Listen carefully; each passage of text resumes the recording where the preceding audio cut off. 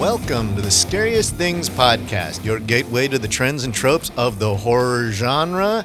It is spooky time, episode 9. Number 9. Number 9. Number 9. Number 9.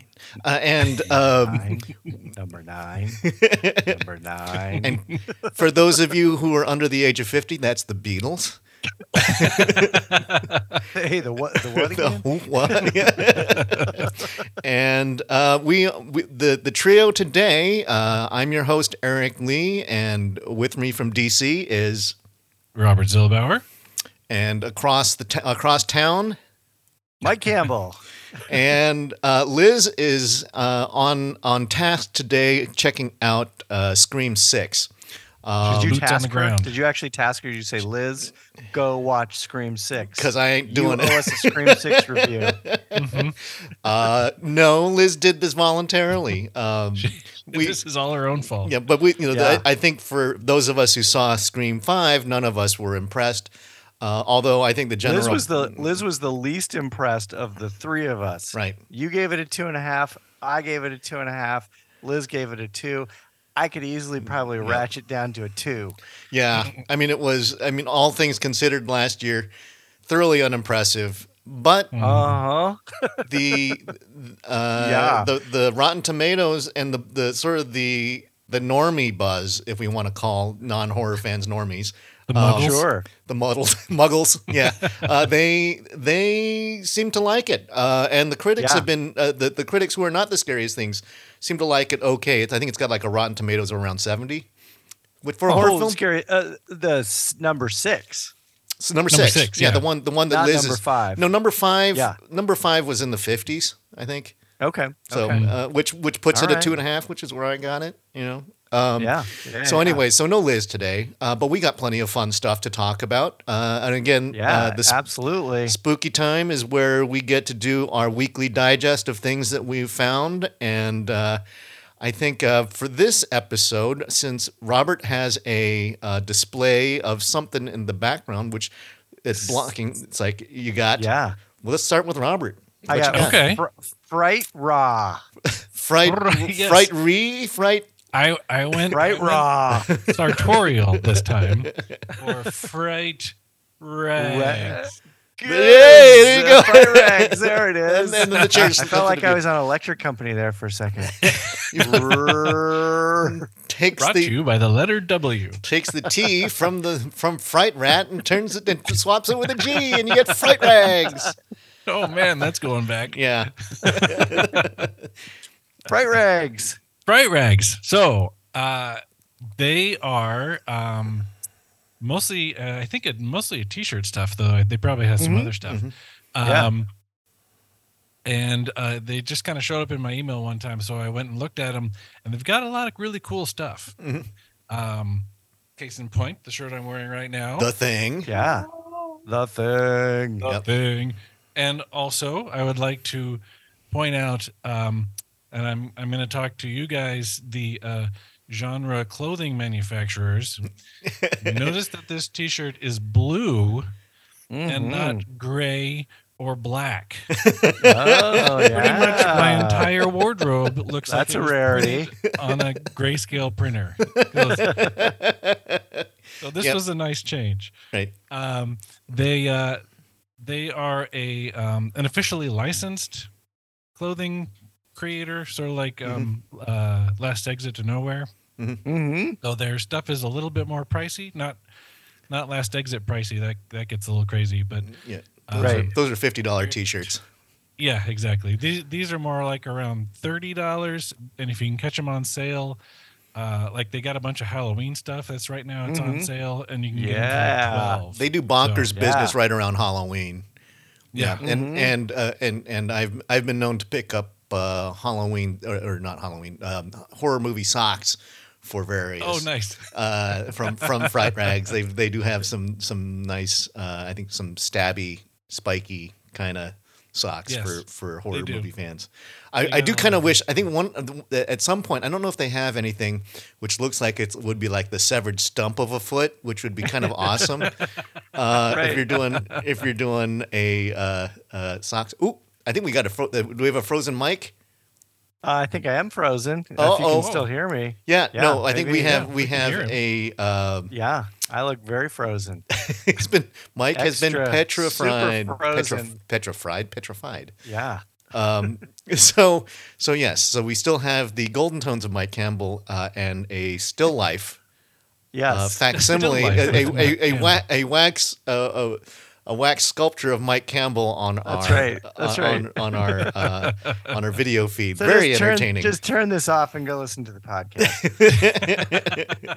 So Robert, if there's what other things have you gotten anything else on there recently or what's the Well, I did get the other thing I got was a Dawn of the Dead shirt.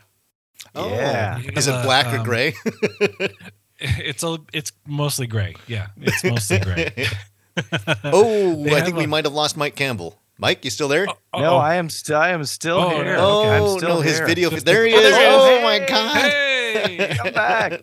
we're Actually, Robert, I professionals, was going to ask you everybody. what is the favorite thing you've bought from Fright Rags, and what is the thing you're pining to get from Fright Rags? Well, I think that my favorite thing I've bought so far has been this shirt I'm wearing right now. Yeah, Just the 'cause thing. My favorite movie, and I like the design. Some of the designs, because some of the movies they go for are more visceral than others. Mm-hmm. Sure. Not that the thing is not a visceral movie, I guess, but the graphics are not. But yeah, so a lot of the shirts and stuff they have are, they don't skimp on the blood and the blades and that kind of thing. So yep. But they do have a lot of more. They have several that are more subtle, like this one and the Dawn of the Dead one, which is more like the movie poster. Oh, cool. Yeah. Oh, the one with the old the highly graphic or not graphic when isn't gory, no but the more one's room like in hell. right. But the poster with the head coming up. Yeah. Yeah, with the head coming up. Yeah. Yeah, and that's one of the big differences actually between I think Fright Rags, which will give you really the overt homage. So the you don't need to be someone in the know.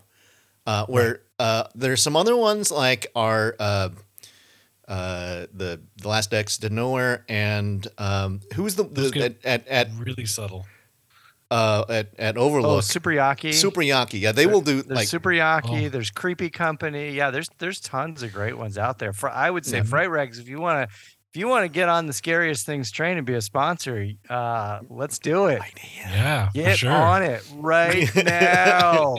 If you're listening out there, that's right. All right, Mike Campbell. Operators are standing by. So you've been actually going through a whole lot of been posting a lot of reviews from South by Southwest. I don't know if that's something that you've got on the table or what have you? No, that is not what I'm talking about. Go to the Scariest Things website, scariestthings.com 1T, and check out all the reviews I've been posting. I'm going to be posting another review tomorrow. Mm-hmm. What I'm going to be talking about is this book called Ghost Eaters by Clay McLeod Chapman.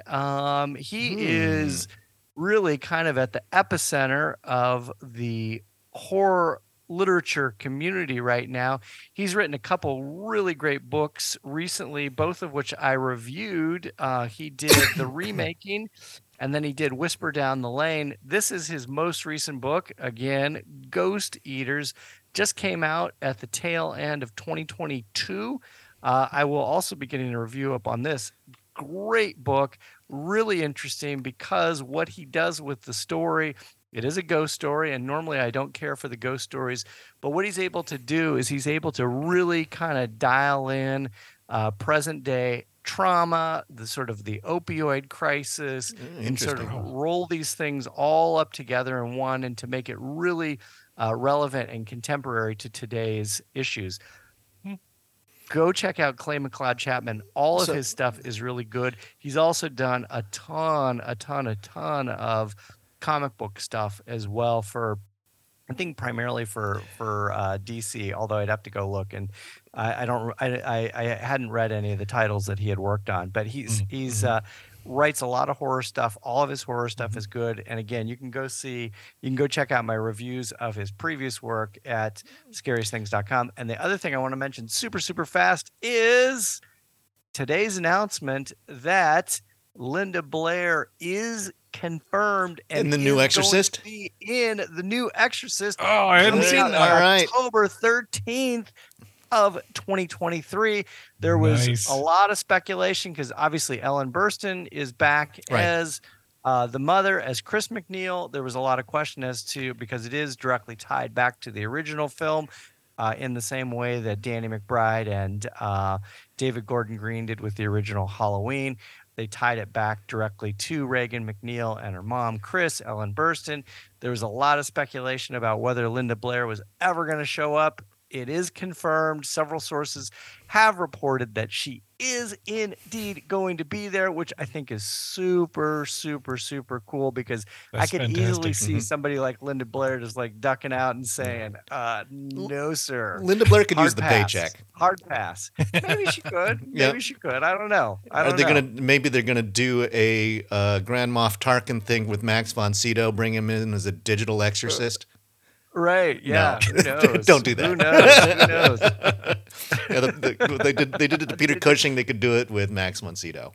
I think there is a movie called Digital Exorcist already. Yep. Oh, we lost Mike again. He's now just. I'm trying. I'm working on it. All right, he's back. All right. So it's this is what happens when you work dealing with a 9-year-old computer. Eric, what do you got this week for spooky time? Well, I've got a couple of small things because I was inspired by Mike from the last time we gathered, where Mike went to the gas station at. Yeah. Right. That was super cool.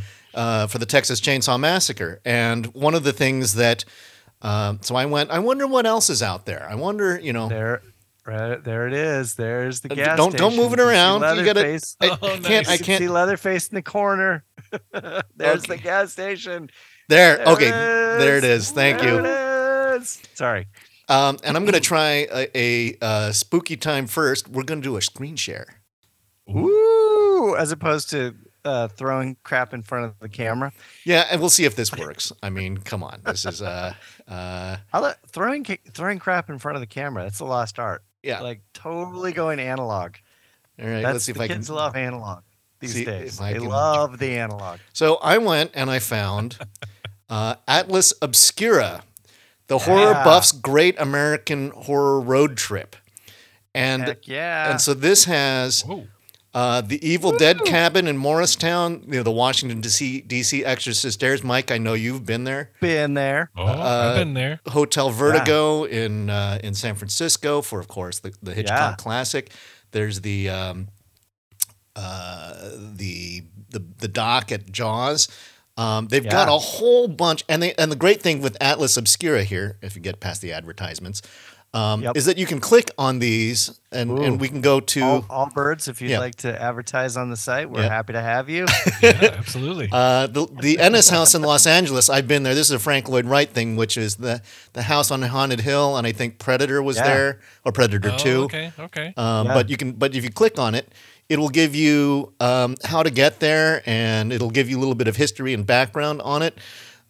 So if you're because spring break is coming up, folks, and that's right. So there's the Colonial Theater where the Blob, the Blob Fest.